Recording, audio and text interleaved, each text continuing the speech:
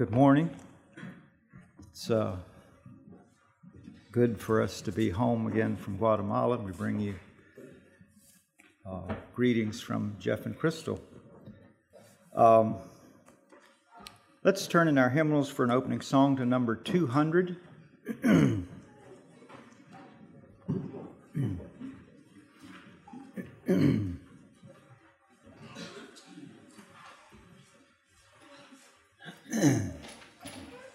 Song number 200.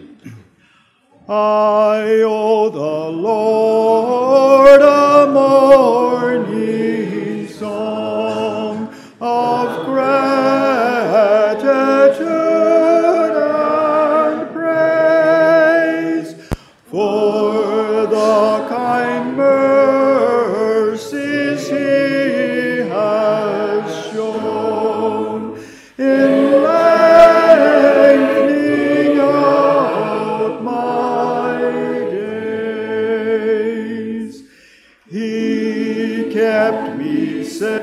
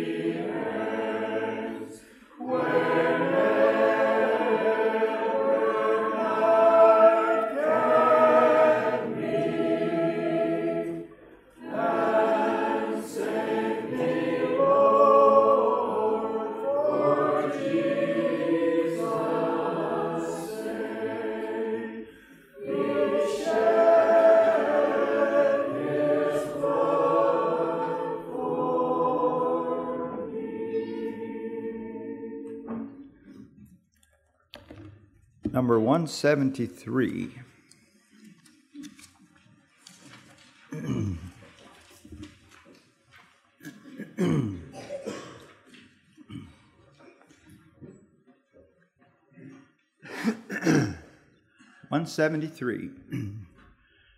Hail, holy light, the world rejoices as morning breaks and shadows fly. All nature blends her myriad voices to greet the day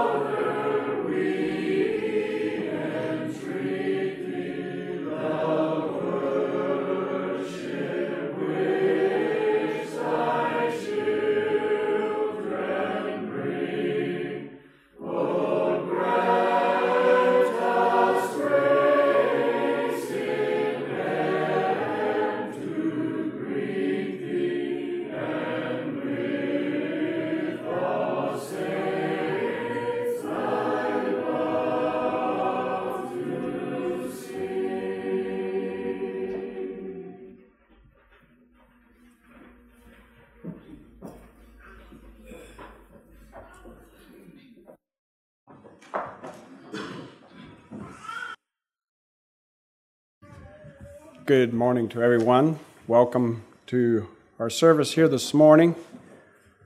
A special service for these young folks here, and we welcome our visitors here with us. A special welcome to those of you that will be baptized here this morning. We want to encourage you in your daily walk with God. You're surrounded this morning by family, God's family. So just relax. There's nothing scary going to happen here this morning. I'd like you to turn in your Bibles to Romans chapter 6. I'd like to read the entire chapter. Very good basic instruction for us as God's children. Some of the basic things of life. Who we choose as our master makes a difference. Where we go and what happens in life. So let's think of our own walk with God as we read through this chapter this morning. Is this describing our experience, or do we need to confess and repent and learn what it means to experience what Paul is describing here this morning? Romans chapter 6, verse 1. What shall we say then? Shall we continue in sin, that grace may abound? God forbid. How shall we that are dead to sin live any longer therein? Know ye not that so many of us, as were baptized unto Jesus Christ, were baptized into his death? Therefore we are buried with him by baptism into death, that like as Christ was raised up from the dead by the glory of the Father, even so we also should walk in newness of life. For if we have been planted together in the likeness of his death, we shall be also in the likeness of his resurrection, knowing this, that our old man is crucified with him, that the body of sin might be destroyed, that henceforth we should not serve sin. For he that is dead is freed from sin. Now if we be dead with Christ, we believe that we shall also live with him, knowing that Christ, being raised from the dead, dieth no more, death hath no more dominion over him. For in that he died unto sin once, but in that he liveth unto God. Likewise, reckon ye also yourselves to be dead indeed unto sin, but alive unto God, through Jesus Christ our Lord. Let not sin therefore reign in your mortal body, that ye should obey it in the lusts thereof. Neither yield ye yourselves members as instruments of unrighteousness unto sin, but yield yourselves unto God as those that are alive from the dead, and your members as instruments of righteousness unto God. For sin shall not have dominion over you, for ye are not under the law, but under grace. What then? Shall we sin because we are not under the law, but under grace? God forbid.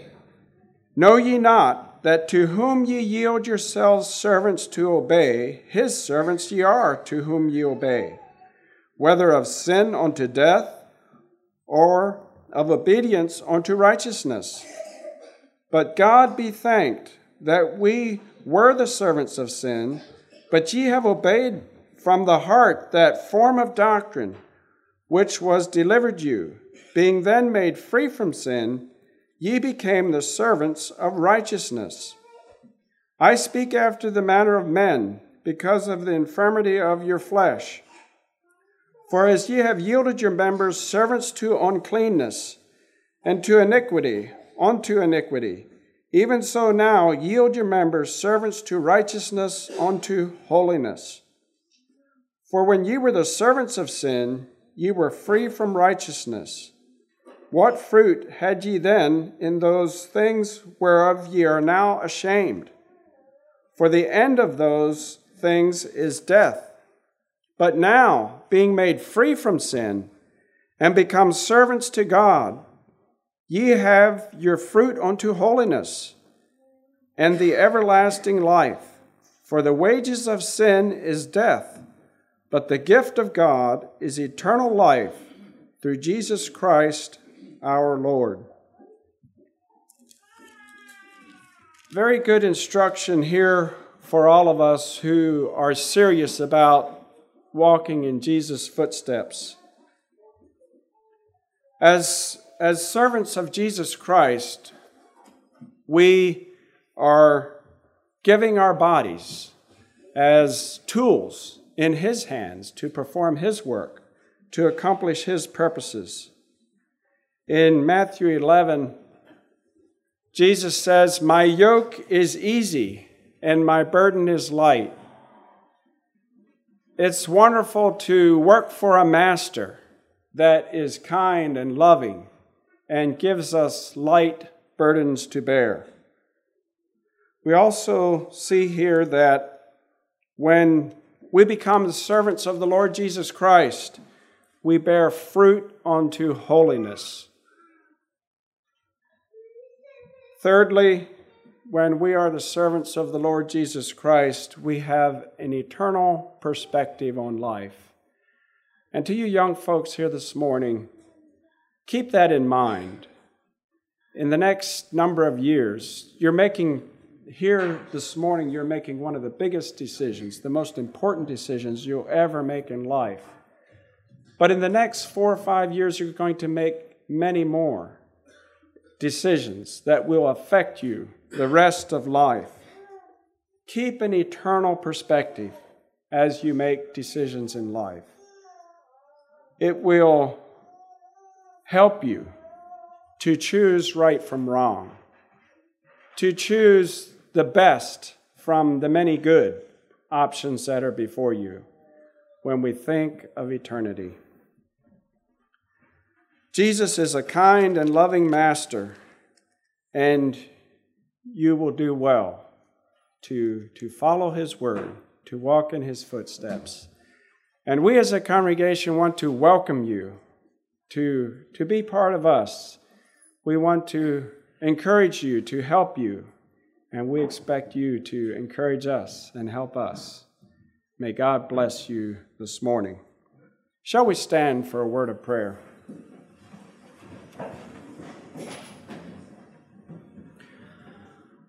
Our Father, we thank you this morning with deep gratitude in our hearts for young people that are stepping forward and want to be part of your family, to be part of this local body of believers.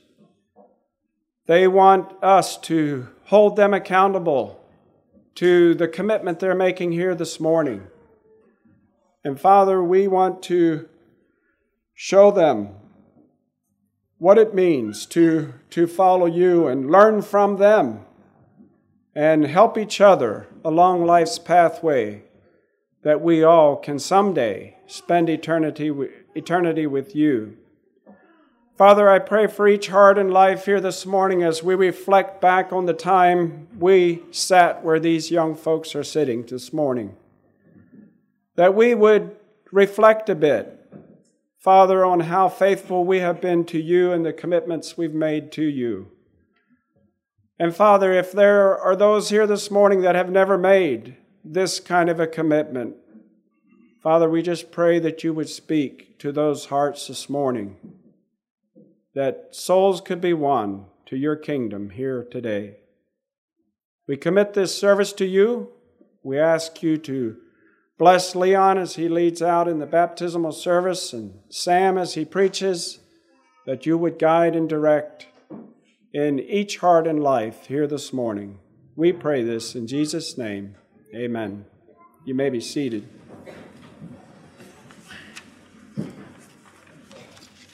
I'll quickly go through a few announcements and give you the order of the service. There's no service this evening. We have Girls Club Tuesday evening and prayer groups Wednesday evening. And I'll just give a minute for anyone that would have an announcement that you would like to share. Does anyone have an announcement? There's a few birthdays this week. Gerald Schrock has a birthday today, I think. And Charity has a birthday. Jay Stolzfus and Fred and Mel have birthdays on the same day. I think there's a few years in between. And Junior and Florence are married 29 years this week. Okay, the order of the service, we will have another song here in just a minute, and we will lift the offering during that song for Mennonite Air Missions. And then Leon will be in charge of the baptismal service, and Sam will preach, and Sonny. Is Sonny here? Sonny, would you close the service then? Okay, Joe, could you lead us in another song?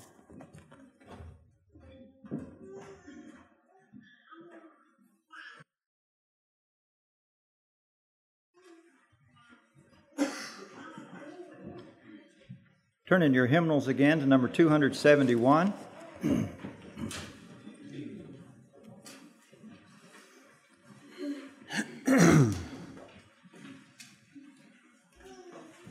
Number 271. O Lord, within my soul, I long for purity, to be complete and whole alone through Thee. There is no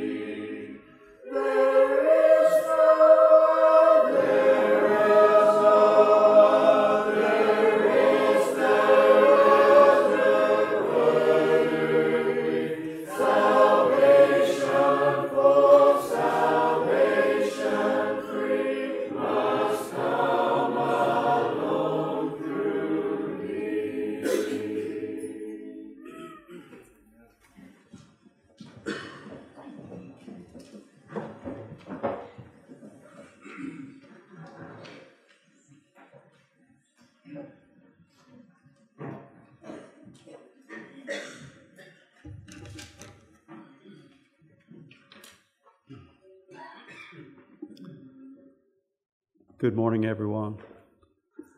This is a special occasion, and I'm glad to see the house so well filled. Baptism is an ordinance to show publicly something that has already happened in the hearts and lives of these young people. They surrendered their lives to Jesus Christ by faith, and He has saved them, is saving them ongoing. And so it's a special landmark in their lives to be a part of this public expression, to give this public testimony. A baptismal service is a good time of review, as Rich already mentioned, for all of us, because the vows that they make publicly here and that many of us have made at some point in our lives are vows that need to be made daily, that are part of living the Christian life, a life of following Jesus, of saying no to sin in the world and saying yes to God and His Son, our Savior, and to God's people, that we're not part of that, but we're part of God and God's family. Those thoughts, I think we're ready to begin the baptism service. And see if it is working. Is it working? All right. Now, the first questions that I have will be to the group here, to all five together, so they may stand together.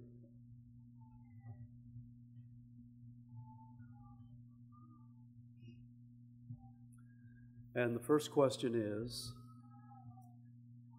do you believe in one eternal and almighty God, the Creator and Preserver of all things, visible and invisible?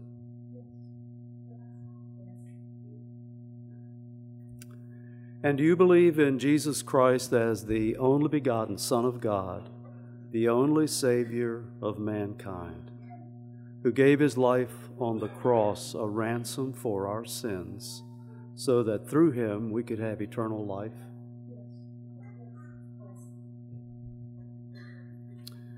And do you believe in the Holy Ghost, our ever-abiding Comforter, sent from the Father and the Son, to sanctify our hearts and to guide us into all truth?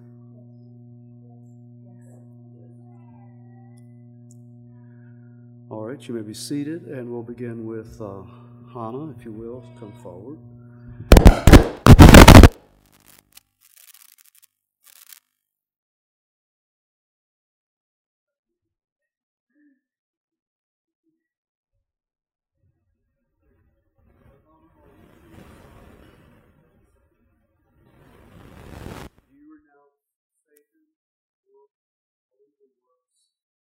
And your own carnal will and simple desires? Yes. And do you promise, by the grace of God and the aid of His Holy Spirit, to submit yourself to Jesus Christ, to His Word, and to His church, and to be faithful until death? Yes. Okay, you can leave. Gerald, I'm sorry I didn't get you up here. Is it not? It is not working. Well, let's go to Plan B. Pardon if you can just be comfortable there a little bit. And this is a little more awkward, but we can make it work some way.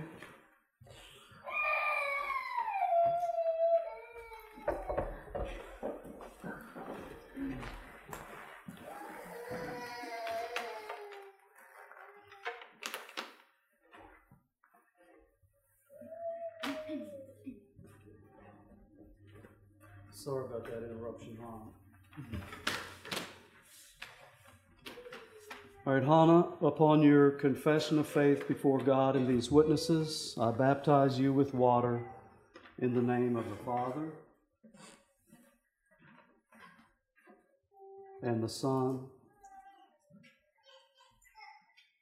and the Holy Ghost. Shall we pray? And I want to mention to the congregation as we pray here that I am leading in a prayer, and you are all praying with me.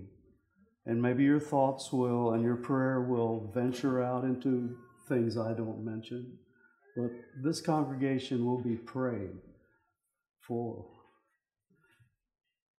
each of these people as they're baptized here and prayed for. Shall we pray? Our Father in heaven, we thank you for Hannah. We thank you that she has surrendered and devoted her life to you, and that she is redeemed by the blood of Jesus. She is your child, and we pray that you would fill her with your Holy Spirit. We pray that you would nurture that spiritual life in her heart, and that she would grow and bear spiritual fruit and grow in the likeness of Jesus Christ. She would be filled with power to live a life of victory and over temptation and sin. And we pray, Father, that Satan would be defeated in his efforts to lead her astray, guard her against the evil one. And we pray, Father, that her life could be one of joyful service to you, an effective service for your kingdom, and that she would find much joy and fulfillment. And pray that at the end of her life, that she would meet you in heaven for all eternity. We pray this in Jesus' name. Amen. Hannah, in the name of Christ and His church, I give you my hand. Arise. And as Christ was raised up by the glory of the Father, even so shall you walk in newness of life. And as long as you are faithful and abide in His word, you are His disciple, and shall be acknowledged as a member of the body of Christ and a sister in the church. God bless you. Okay, Charity. Charity, are you truly sorry for your past sins? I am. Do you renounce Satan, the world, all evil works, and your own carnal will and sinful desires? I do. And do you promise, by the grace of God and the aid of His Holy Spirit, to submit yourself to Jesus Christ, to His Word, and to His church, and to be faithful until death? I do. Okay, you can kneel. Charity, upon your confession of faith before God and these witnesses, I baptize you with water in the name of the Father and the Son and the Holy Ghost. Shall we pray? Our Heavenly Father, we thank you for Charity. We thank you for her testimony, her commitment to you, and that she is among the redeemed. She is your child, saved by the blood of Jesus. We pray you would fill her with your Holy Spirit, that she would experience your presence and your power in her life to become Christ-like, to live in victory and joy. We pray you would guard her from the evil one and his efforts to distract and defeat and destroy her. And we pray, Father, that you would bless her life of service as she follows you, and that her life could be a testimony and a witness for you in the church and community and wherever she goes. And we pray, Father, that when her life is done, she would hear, "Well done, thou good and faithful servant," and enter the joys of eternity with you. We pray this in Jesus' name. Amen. Charity, in the name of Christ and his church, I give you my hand. Arise. And as Christ was raised up by the glory of the Father, even so shall you walk in newness of life.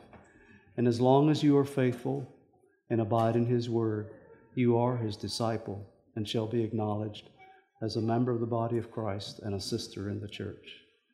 God bless you. Michelle?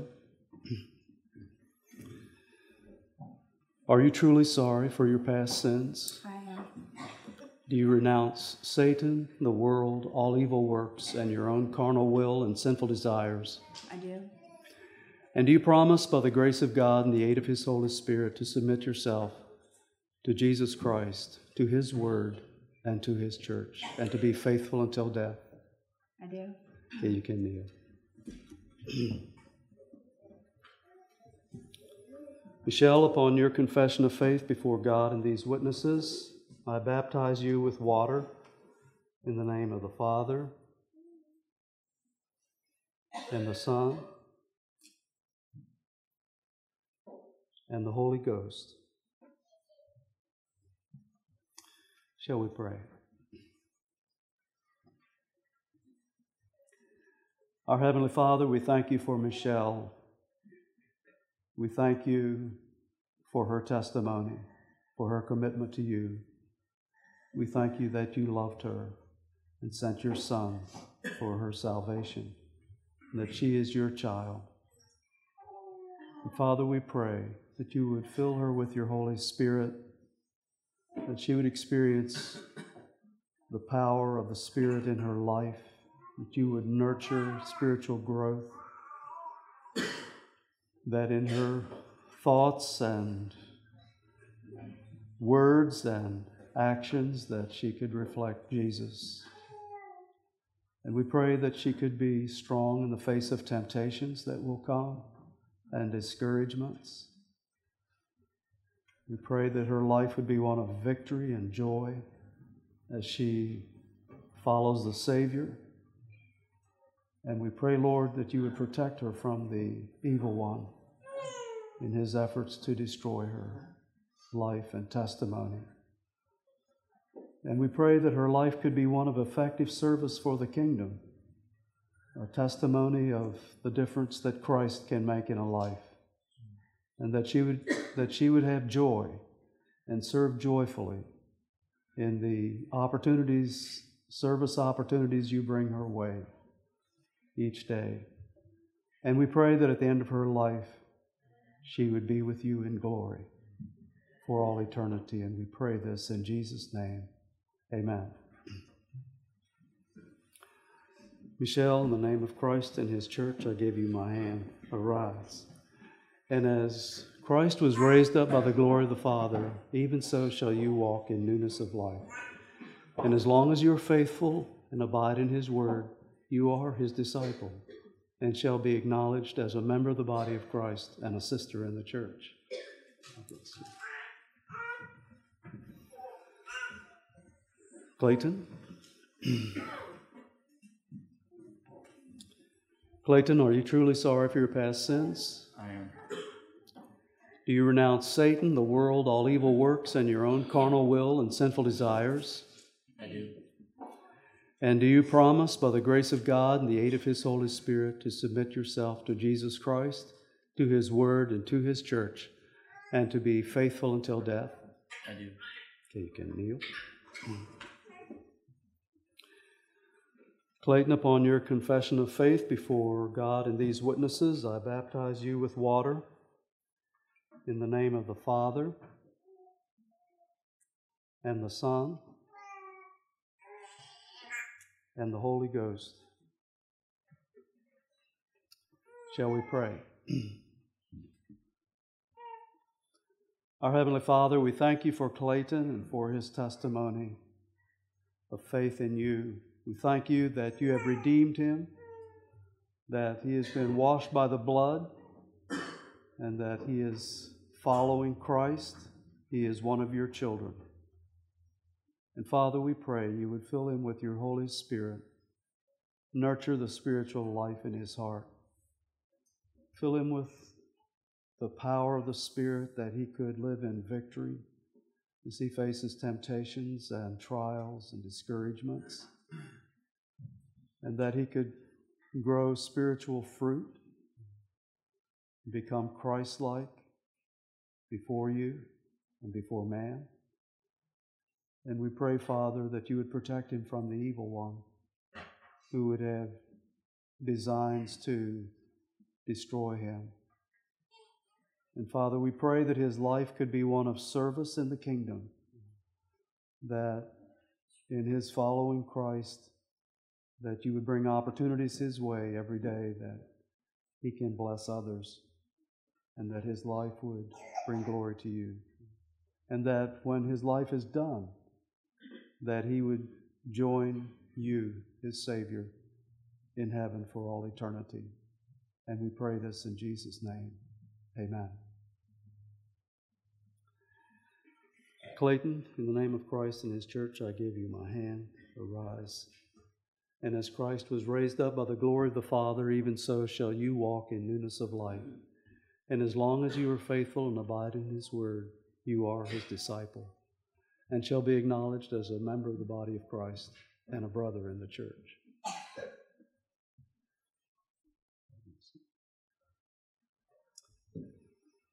Okay, Corin.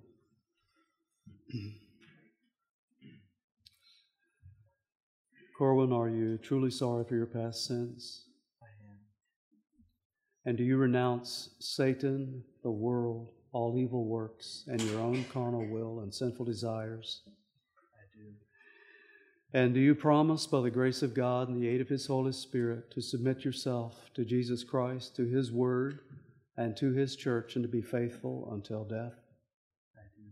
You can kneel.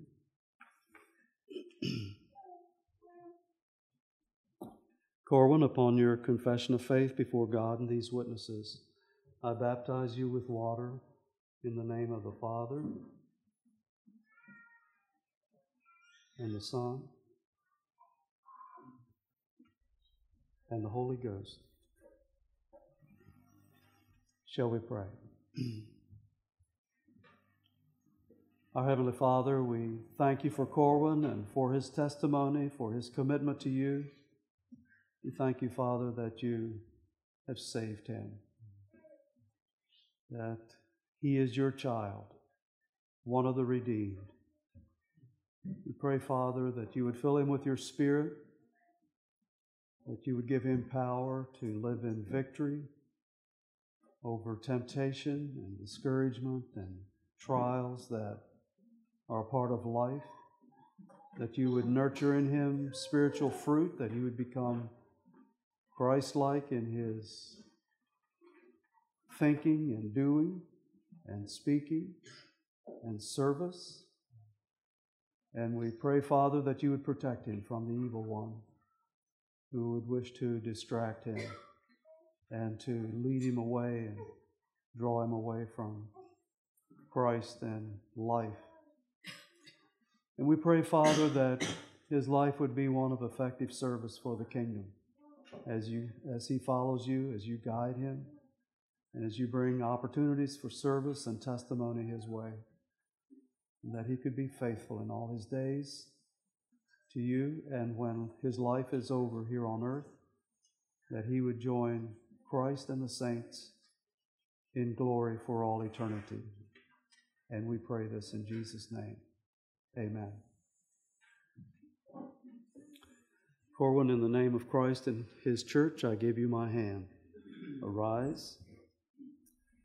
And as Christ was raised up by the glory of the Father, even so shall you walk in newness of life.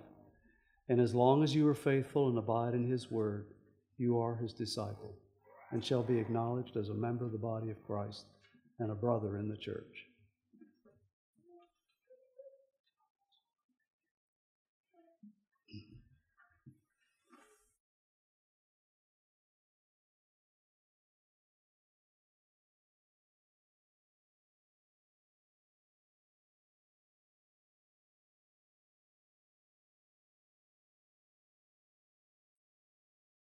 And then after this song,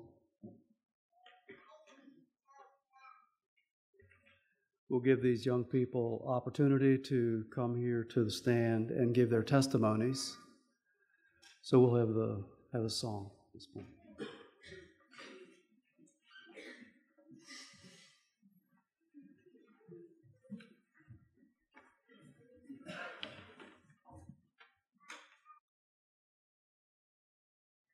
Turn in your life songs to number 145.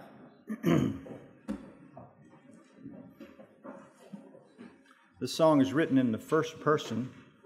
Starts out, years I spent in vanity and pride, and it's the first three verses are basically a personal testimony where we once were, confessing that God's Word showed us how we needed the cross, and our response to that call from God. But especially verse 4, I've always moved when I sing that. Oh, the love that drew salvation's plan. Oh, the grace that brought it down to man. Oh, the mighty gulf that God did span at Calvary. Mercy there was great, grace was free, pardon there was multiplied to me at Calvary. Number 145. Years I spent in vanity and pride, caring not my Lord was crucified, knowing not it was for me He died on Calvary.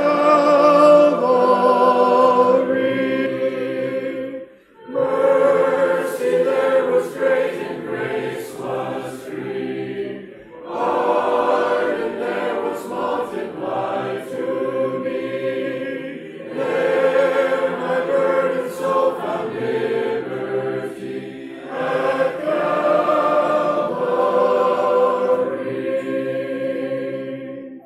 By God's word and bless my sin I learned. Then I trembled at the law I spurned, till my guilty soul imploring turned to Calvary.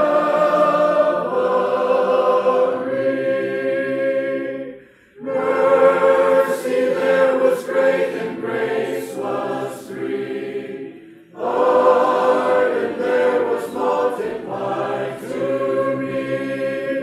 There my burdened soul found liberty at Calvary.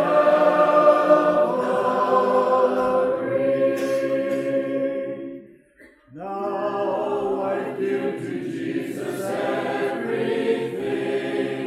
Now I gladly own Him as my King. Now my raptured soul can only sing of Calvary.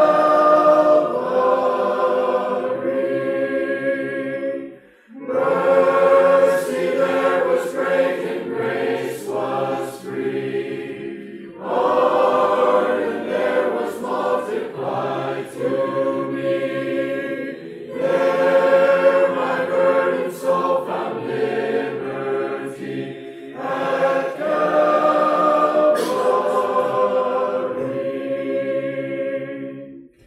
Oh, the love that drew salvation's plan. Oh, the grace that brought it down to man. Oh, the mighty gulf that God did span at Calvary.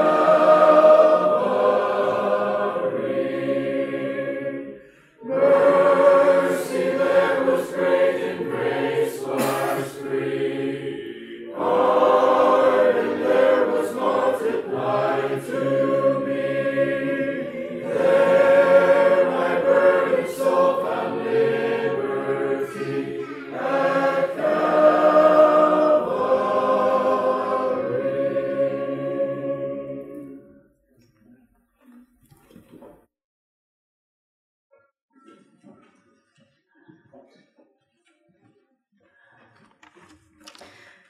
When I became a Christian about 2 years ago, a load was lifted off my shoulders because I knew I would someday see Jesus. I know my life would be hopeless without Jesus, who takes away my sin and guilt, and I realize that more and more as I read my Bible and pray. Jesus loves me so much, he died on the cross to save me, and I'm so thankful he's a part of my life. I'm looking forward to being part of this church and joining the fellowship and communion. I'm very blessed to have the supportive church to come to and worship God together. I want to thank my family for loving me and showing me the right way, and Sam for teaching us instruction class. It was definitely an encouragement, and I know I've grown since we started. I know I'm not perfect, but God is still working on me, and he is with me all the time. Galatians 2:20. I'm crucified with Christ, nevertheless I live, yet not I, but Christ liveth in me. In the life which I now live in the flesh, I live by the faith of the Son of God, who loved me and gave himself for me.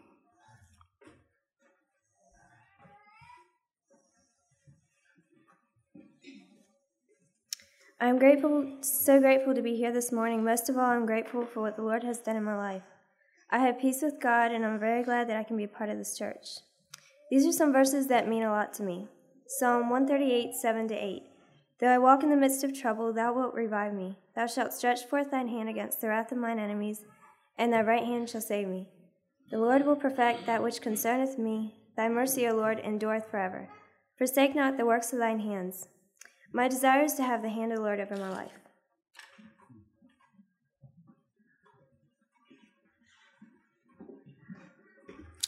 Thanks for showing your support by coming out this morning. It means a lot. I've struggled a lot with doubt of my salvation, but especially starting instruction class has really strengthened my faith.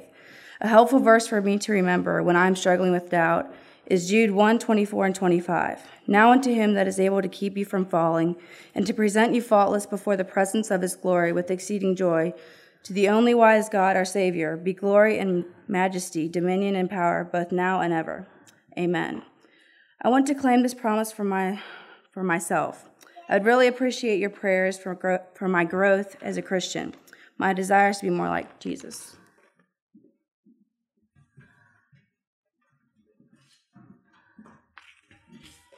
I became a Christian when I was 10, and I've seen Christ's redemptive power in my life. A few things that he has helped me with is anger, purity, and pride. I want to learn to be more like Jesus in the way I go about my life, making so that I am a better witness for him.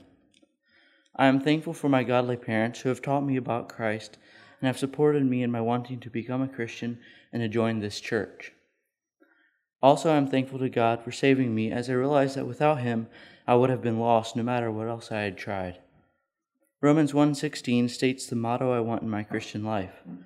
For I am not ashamed of the gospel of Christ, for it is the power of God unto salvation to everyone that believeth.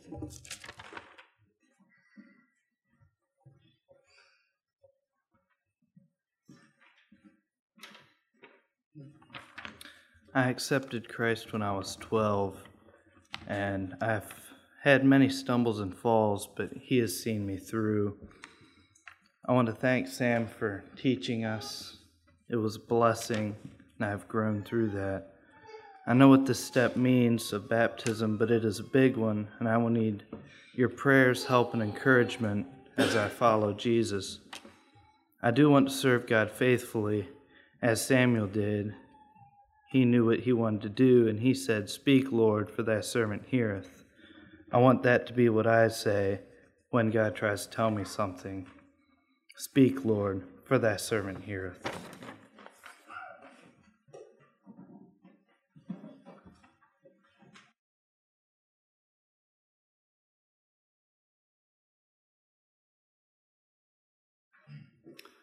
Thank you, young people. Appreciate those testimonies. You know, there are some parts of a baptismal service, the way we do it, that are a little formal.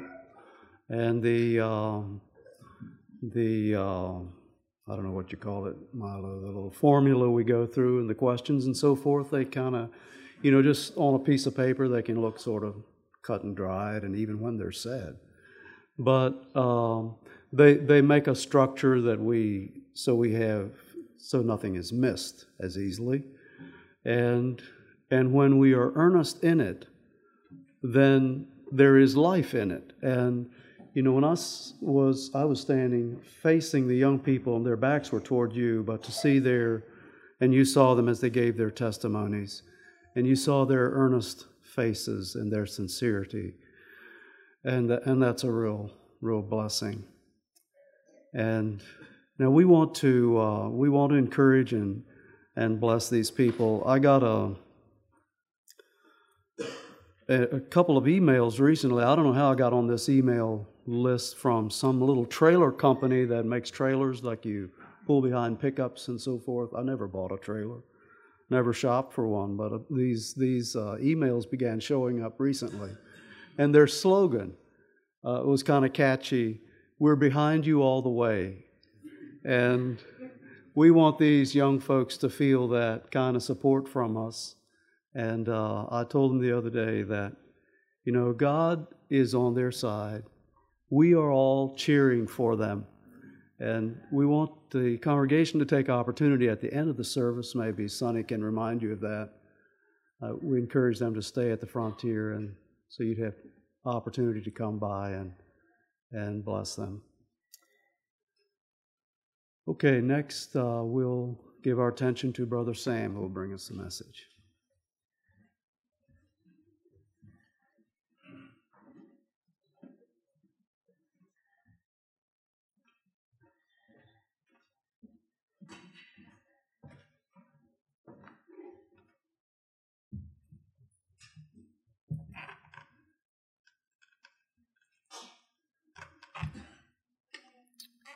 I'd like to thank you all for coming out this morning. It's a blessing to be here. Special welcome to the Johnsons coming all the way from Minnesota. It's good to see you.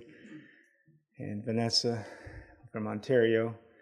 Other visitors, family that are here, it's a blessing to have you here. I feel a little bit like a spiritual uncle to these young people. I enjoyed sitting with them for almost a year, most of a year in an instruction class. It was a good time. I enjoyed it. I trust they did as well.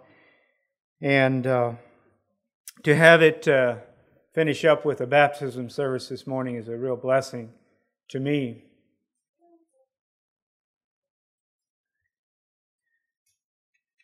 I've entitled the message this morning, "All Wet for Jesus."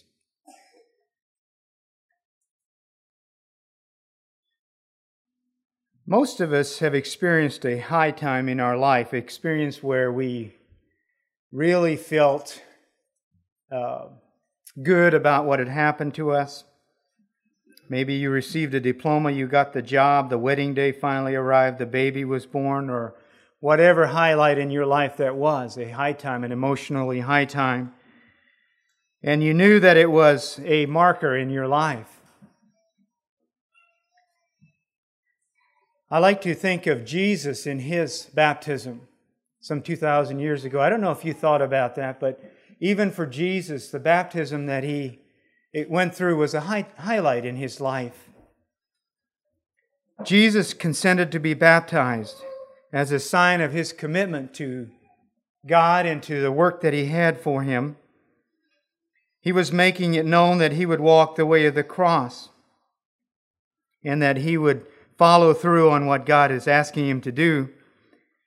And the Bible says that after He was baptized, when He came up out of the water, the heavens opened and the Spirit descended on Him in a bodily form like a dove. And a voice came from heaven, "You are my Son, whom I love. With you I am well pleased." I think it was a highlight for Jesus.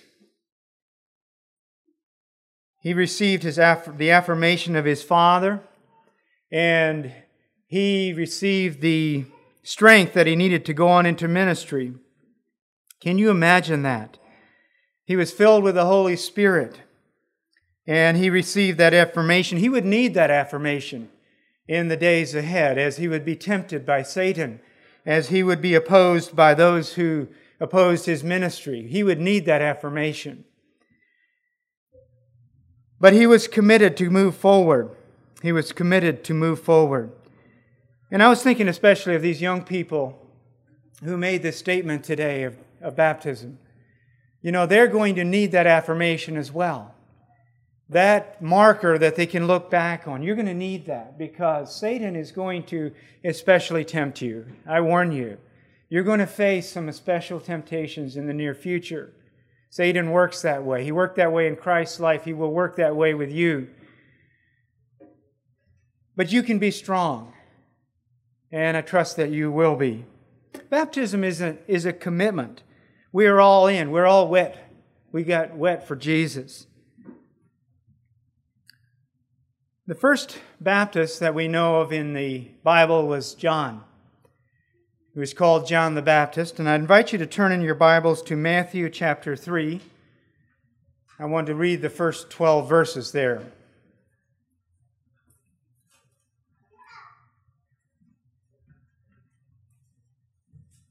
Matthew chapter 3, verses 1 through 12, as a somewhat of a basis for the message this morning. We'll be going to a few other passages as well. What is baptism?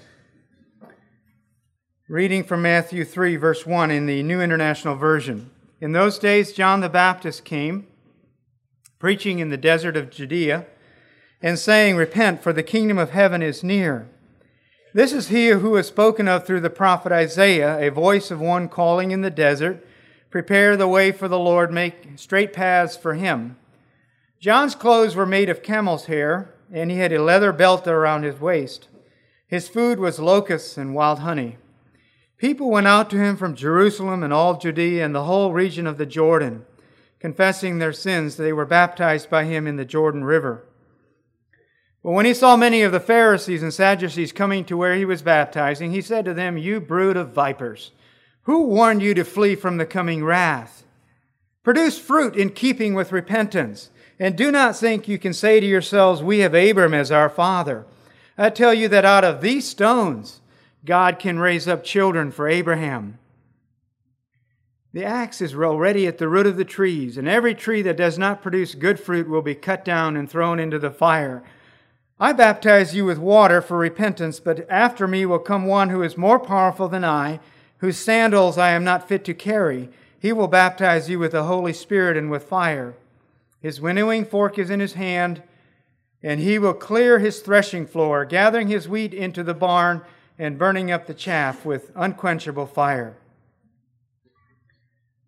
I wish I could have been there for that baptism that John was doing at the Jordan River. He was a prophet, a reformer, a person you would not soon forget.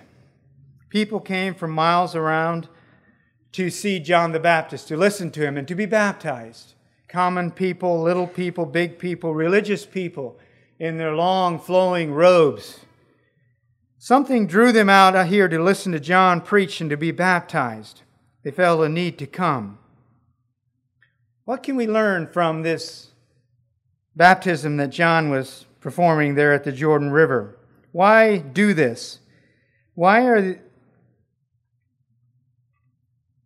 were these young people baptized here this morning? What does it all mean? What are you saying in being baptized? I have a few points that I'd like to make, central points to the message this morning. The first one is that baptism is a statement of personal choice. When you receive baptism, you made the choice to be baptized. And we believe in what we call believer's baptism. Someone doesn't make the choice for you, you make that choice. Your parents don't make it for you, no one else does. In the Jewish culture of that day and in the covenant that God had with Israel, the little boys were circumcised when they were 8 days old.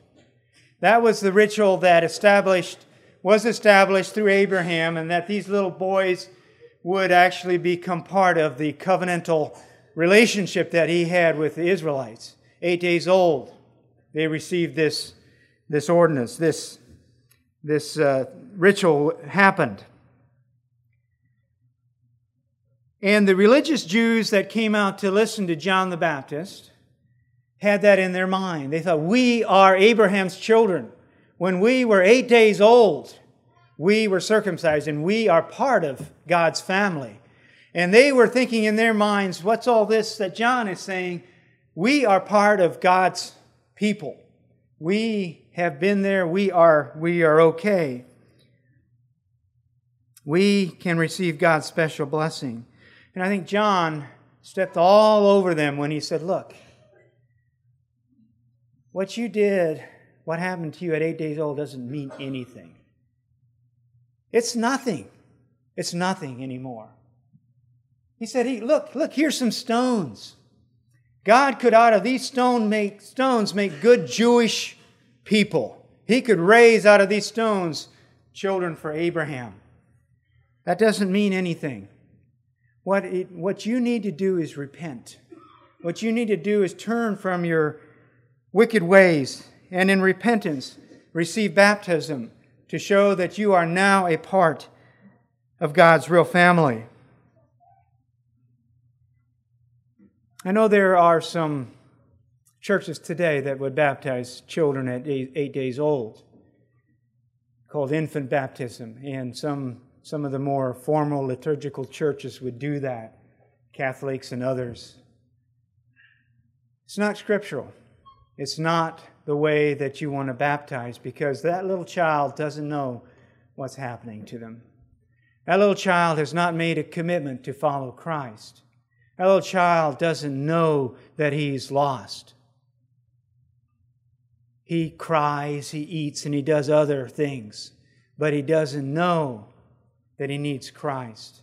And it's not a testimony. That's not believers' baptism. So, first point that the message this morning is that baptism is a statement of personal choice. These young people here made a personal choice to follow Christ, and they this morning showed us that through making a statement in baptism. The second point is that baptism is a statement of life change. Life change has happened. Your life is not the same. I invite you to turn to 1 Peter 3. The book of 1 Peter 3, chapter 3, verse 18. I want to read a couple of verses there. 1 Peter chapter 3 and verse 18. Baptism is a statement of life change. For Christ died for sins once for all, the righteous for the unrighteous, to bring you to God. He was put to death in the body, but made alive by the Spirit, through whom also he went and preached to the spirits in prison, who disobeyed long ago when God waited patiently in the days of Noah while the ark was being built. In it only a few people, 8 in all, were saved through water. And this water symbolizes baptism that now saves you also. Not the removal of dirt from the body, but the pledge of a good conscience toward God. It saves you by the resurrection of Jesus Christ, who has gone into heaven and is at God's right hand with angels, authorities, and powers in submission to Him. John urged people to repent and turn to God, bring forth fruit in keeping with repentance. These young people here today, Hannah and Charity and Michelle and Corwin and Clayton, all have a testimony, and you heard it, of repentance, of life change. They have confessed their need of salvation. They have confessed sin. They have turned from sin, and they have trusted Christ for salvation. When we're baptized, we take a clear stand before everyone that observes the baptism ceremony. We are aligning ourselves with Christ. We identify with Him in His death. We identify with His resurrection in a new life and the resurrection power that comes with that new life. By faith, we claim the power of God to change from being servants to sin and Satan and our old allegiances, as Brother Rich shared this morning in the opening. We now give ourselves over to God's control. We are God's servants, and we have changed and are continuing to change through the power of the resurrection. Does baptism save us? Well, Peter says in the passage that we just read that it does.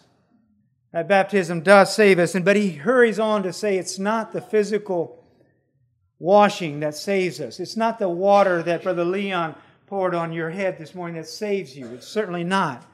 But it is the answer of a good conscience toward God. It is an answer of a good conscience, the obedience of faith that saves you. On the other hand, if you continue in disobedience, will you be saved? No, you won't. Think about that. It is a statement of personal choice. It is a statement of life change. Number 3, baptism is a statement of obedience. A statement of obedience to the command in Scripture. Baptism for these young people today was not all that difficult. They were in a friendly setting. I know it was a little nerve-wracking to be up front here and to answer these questions and to give a testimony. But it was very friendly. Their families are supporting them. A church is here for them. And Brother Leon is very kindly and a thorough gentleman. But it's not always that way with baptisms. Fred Marks, he's a pastor, tells the following story. He says, sometime back, a retired missionary dropped by our church. She had served faithfully in Africa, and one day she happened upon a small baptismal service. Fellow missionary took 3 new converts to the center of a shallow river and dug a hole in the sand so there would be enough water for the baptism. Even then, the new believers were forced to sit in the sand so there would be enough water to cover them for the important ceremony. The missionary telling the story saw what she'd expected. A few friends and family members gathered to watch, and the missionary in the river raised his hand, repeating familiar scriptures before baptizing the converts. When the first convert came up out of the water, he began an excited and joyful time of shouting. The quiet service was silent no more. The second convert did the same. The final convert also came up from the shallow water, shouting for joy. Afterwards, the missionary, watching the process, asked about the unusual tradition. Why all the shouting? The missionary who baptized says, I haven't been able to completely communicate in this tribe's language. They heard the scripture I gave them, but they didn't understand the symbolic nature of it. When I told them that they would be buried with him through baptism into death and raised to walk in newness of life, they actually thought baptism would kill them.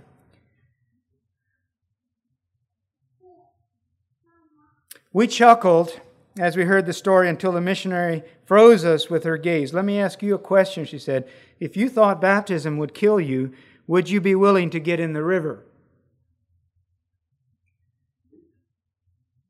These natives in Africa thought they would have to die.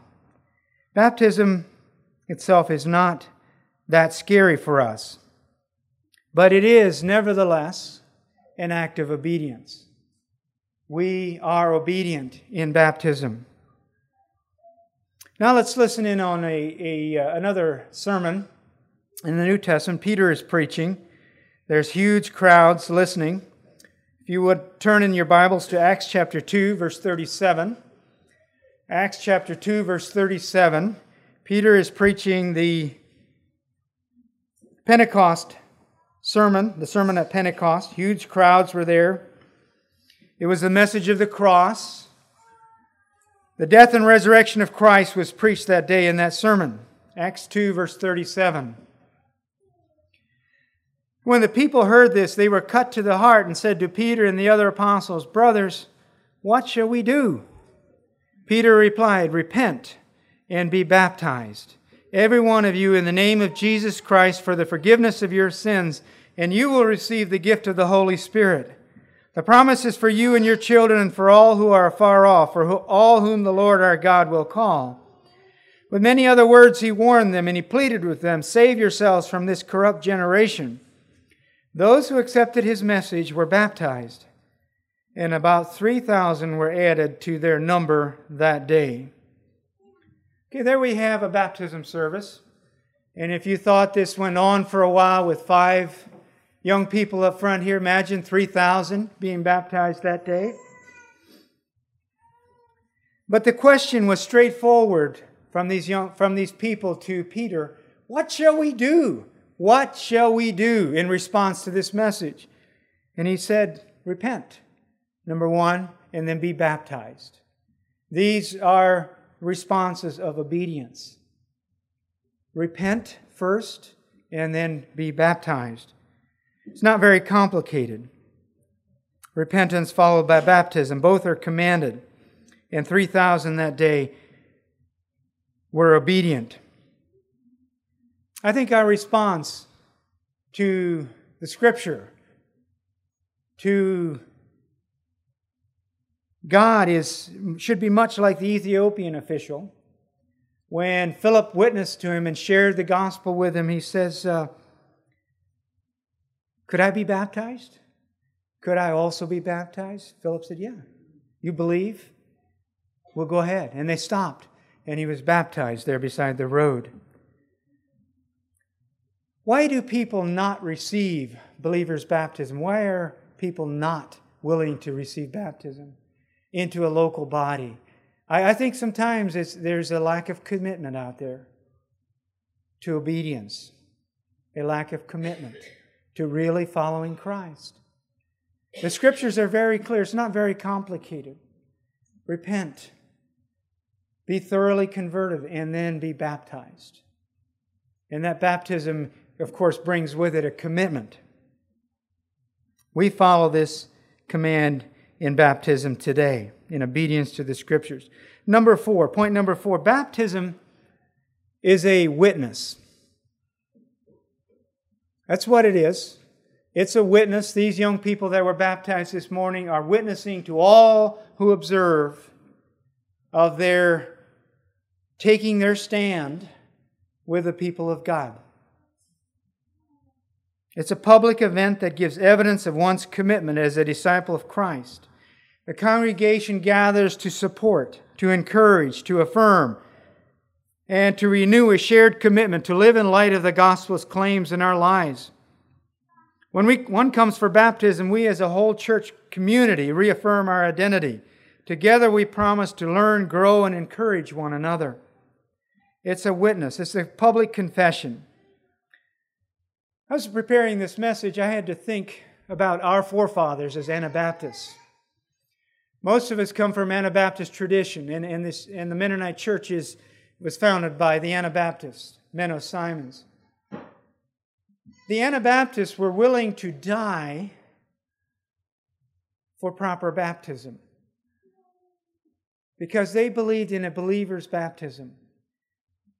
It was against the law in Zurich, Switzerland, in Switzerland to be baptized as a believer. They said, okay, you were baptized as a child. Don't you being rebaptized like this. Don't you do it. It was the law of the state. Don't do it. To receive believers' baptism. Well, some of the people there became so convicted that they wanted to follow the Scripture that they were willing to die. Felix Manz was one of those. Felix Manz was taken out into the Limmat River, was tied up, and a pole thrust through his back arms, and he was thrown into the river and drowned because he wanted to follow Scripture in baptism. It's a witness. M.R. DeHaan, Dr. DeHaan put it this way. He says, in the early days of the church, baptism was a declaration that the believer was definitely identifying himself with that group of people who were called Christians and were despised and hated.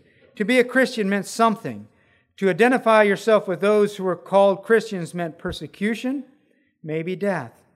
It meant being ostracized from your family, shunned by friends. And the one act which was the final declaration of this identification was baptism. As long as a man gathered with Christians, he was tolerated. But when once he submitted to baptism, he declared to all the world, I belong to this despised group. And immediately he was persecuted, hated, and despised. In baptism, therefore, the believer entered into the fellowship of the sufferings of Christ. A person might be a believer and keep it strictly a secret and thus avoid unpleasantness and suffering. But once he submitted to public baptism, he had burned his bridges behind him. He puts it well. And even in some cultures today, I'm led to believe, in the Philippines is one where there's the predominant religion is that of Catholicism. And when someone goes to an evangelical church, a Bible-believing church, and attends there, they're tolerated. It's okay. It's fine. But when they publicly receive baptism, the persecution steps up. It is a witness to all that I am now identifying with this group. And that's what you've done here this morning, young people. You have identified with the local church, with the universal church and also the local church here, in being part of that. The final point to the message this morning, point number 5, is that baptism is identification with the body of Christ. It really is. When you are baptized, you are identifying with the body of Christ. Turn in your Bibles, if you would, to 1 Corinthians chapter 12. 1 Corinthians chapter 12 and verse 12. I want to read just a couple of verses there. 1 Corinthians 12, 12.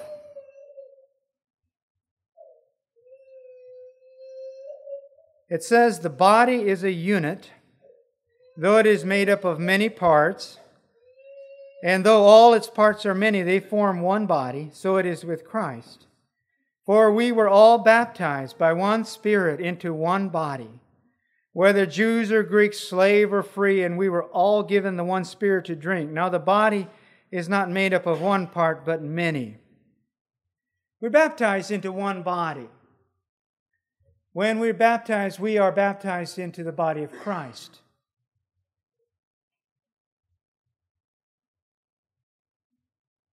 One of the things I'm observing in our culture, and it's come into our Mennonite culture and into evangelical culture, is that we don't want to commit to something.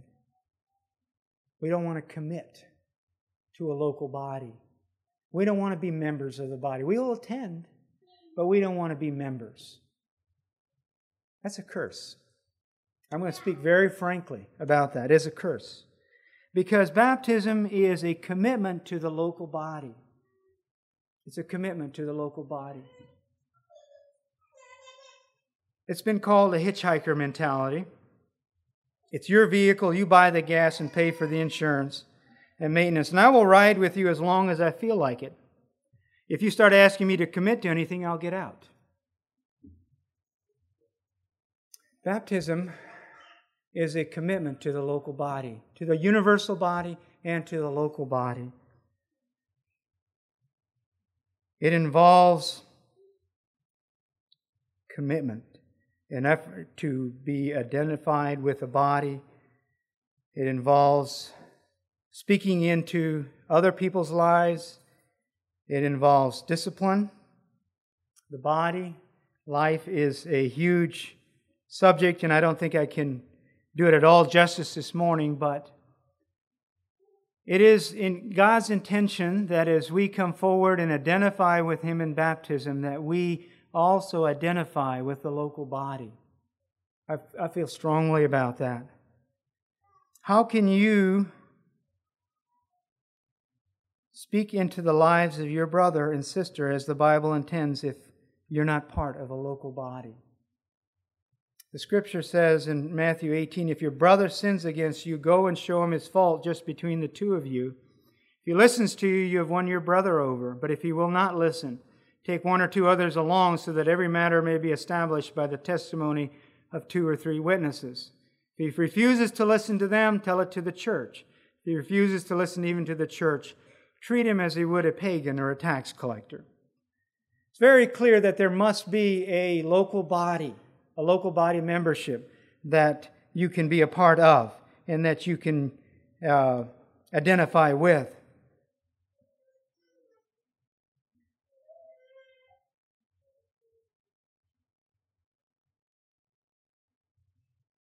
There is security that way and accountability.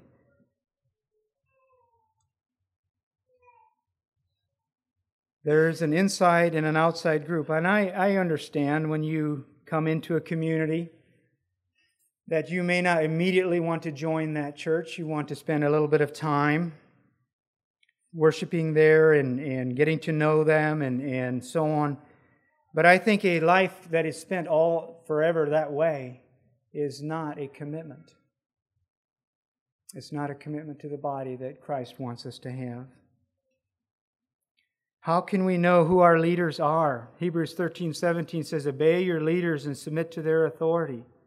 They keep watch over you as men who must give an account. Obey them so that their work will be a joy, not a burden, for that would be of no advantage to you." How can you know who your leaders are if you aren't part of a local body? I'm not responsible to Billy Graham or John MacArthur or even John Koblenz the way I am to local leadership here. That God designed for a local body to be a function. And as a leader in this church, who am I responsible to discipline? Who am I responsible to go out and discipline, to talk to, out of concern in my heart? Who am I responsible to? Just everybody that's around? No, clearly not. Clearly there is a body, a responsibility in the local body that exceeds the greater body, that is more specific to the local body. Listen to Paul's words when he was talking to the Ephesian leaders.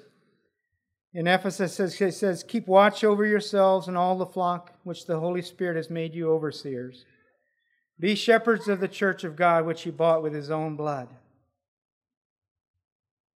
You young people, as you joined the church, universal, and the local body, you are more responsible, and the local body is more responsible to you. We are in this thing together. We are a body. The analogy of a body is so strong. It's so powerful. Think of this just a little bit. This was a little startling to me. This is from John Piper. He says, "Can you imagine a Christian attaching himself to a local body but not wanting to be a member of that body?" Can you imagine that? This is not original with me. Can you imagine a Christian attaching himself somehow to a local body and yet not wanting to be a part of that body? The analogy is pretty stark. We become a part of that body. We become members of that body. I am committed to this local body. That's one of the commitments I have. I am committed to it, to this local body. I want to speak into your lives. I want you to speak into my life. I want to speak into the lives of these young people. I want to be a resource for them, a person that they can come to for a resource, and someone who feels responsible for them. I want them to share, to speak into my life. I want them to be a part of my Christian experience, to speak to me prayerfully and carefully and concerned. Because Christ is our head. Christ is our head, and we are part of that body.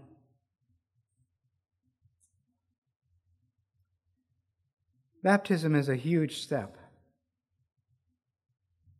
I am blessed by having experienced that this morning, to have been here. It's a joyful time. I was a little emotional sitting back there watching these young people receive baptism. I was a little bit emotional because I see that as a huge step, a beautiful thing in their lives. To wrap up the message this morning, baptism is a statement that is made by those who are believers. It's a personal choice. It cannot be made for us by others. It's called believer's baptism. It's a statement of personal change. When I am baptized, I want to say that I am not the same as I was. I have received Christ. It's an act of obedience to the Scriptures, even though it may, in some cases, not be the easiest thing in the world to do. And it's a witness to all those observe. And it's an outward act that symbolizes our becoming a member of the body of Christ, the universal body and also the local body. We are now responsible for each other in this body setting. We care for each other. We hurt for each other. We disciple each other. It's a sobering thing, but also a very happy thing. It's a very happy thing. The scriptural precedent is so clear. There was no one in Scripture that ever became a Christian except one that did not receive baptism. I think of one, and that is the thief on the cross. Everyone else was baptized and became part of the body of Christ. It's a beautiful, sobering thing. I rejoice with these young people here today. God bless you. God bless you very much. You have spoken into my life, and I'm happy for you. Thank you. God bless. We're going to turn the call. Shall we call for a song, Joe? And then Brother Sonny's going to close it.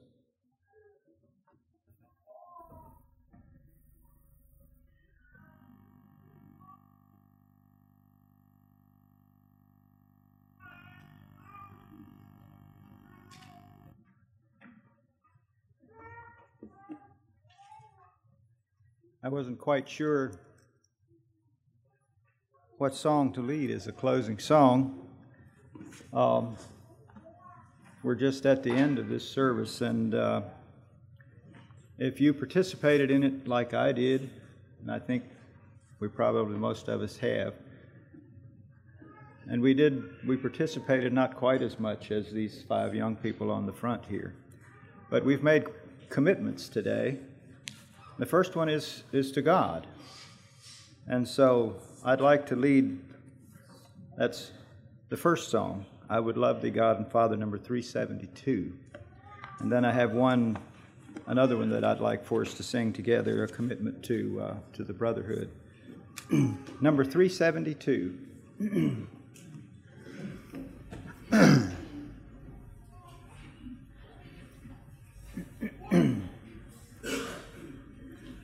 I would love thee, God and Father, my Redeemer and my King.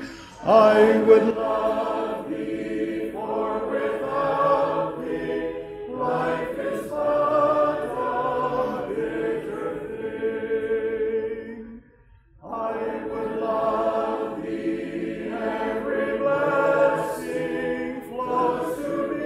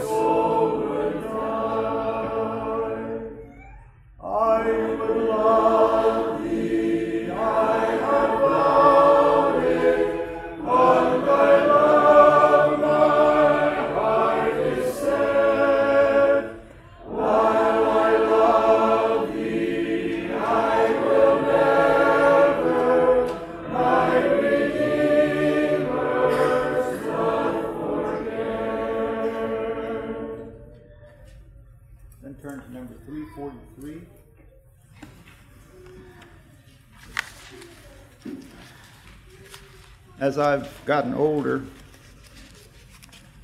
I've become more and more aware that there's several things about being a member of a local body like ours. And I'm very grateful for our brotherhood here. But there are several things about being a member of a brotherhood that I've found to be true. The first one is that there is a sense in which, in the context of a local church like ours, that we experience the outpouring of the love of God in ways that we will never know on our own. And there's also a sense in which we experience submission to the Lordship of Christ as we commit ourselves to a brotherhood like this. And I'm really grateful for both of those things. Number 343. People of the living God,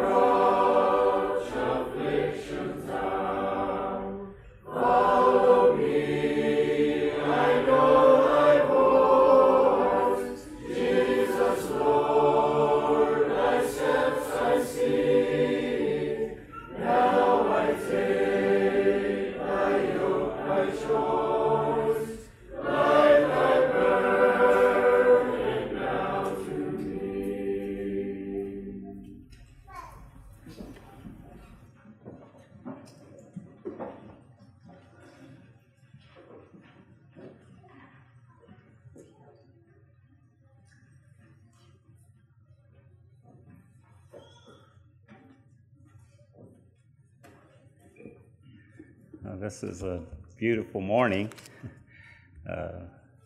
Started out beautiful. I was up early, not by my choice really, but to take care of dairy cows, and went to work this morning, and the moon was, would it have just been coming up? It was the big silhouette of a moon with just a sliver along the bottom, just above the horizon. Beautiful. And you could tell there was lots of frost, even in the dim light. Later in the morning, then, when the sun was coming around, just white with frost, and what would have normally been a bleak winter landscape was beautiful with white frost. And this has been beautiful here this morning. The beauty of youth, and the beauty of faith, and beauty of family around the youth and friends, and the innocence of youth. Actually, I think it was during the baptism, I was thinking, do these youngsters know they're going to go through hard times? And but glad to hear they already talked about, in their testimonies, they talked about struggles they've had, but Jesus is seeing them through. And I assure you, you've made the right choice to follow Jesus Christ. And you'll be tempted and face wind and storm and fire in your life, temptations, but Jesus will see you through. And I want to encourage you to love Him with all your heart, and to love His Word, and love to put it to practice in your life. Think a lot about how to put Jesus' teaching to practice in your life. And great thing is you don't do it on your own. You have friends and family, but more than that, you have His Holy Spirit to empower you to live out His teaching in your daily life, right with your friends and acquaintances every day. And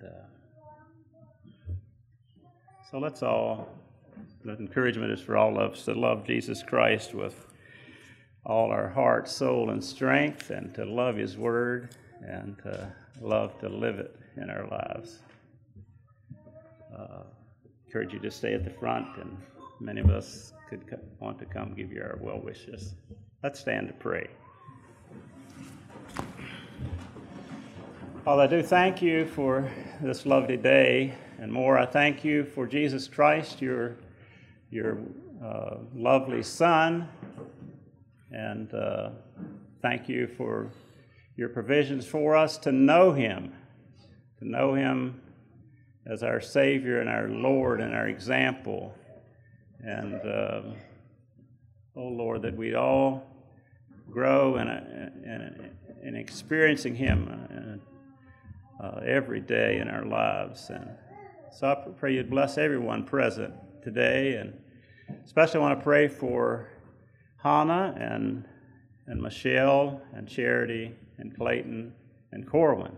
I pray you'd bless them in their lives. They would grow in faith, and you would use them in your kingdom. Pray that they'd live out the principles of Jesus' teaching in this world among their friends and acquaintances.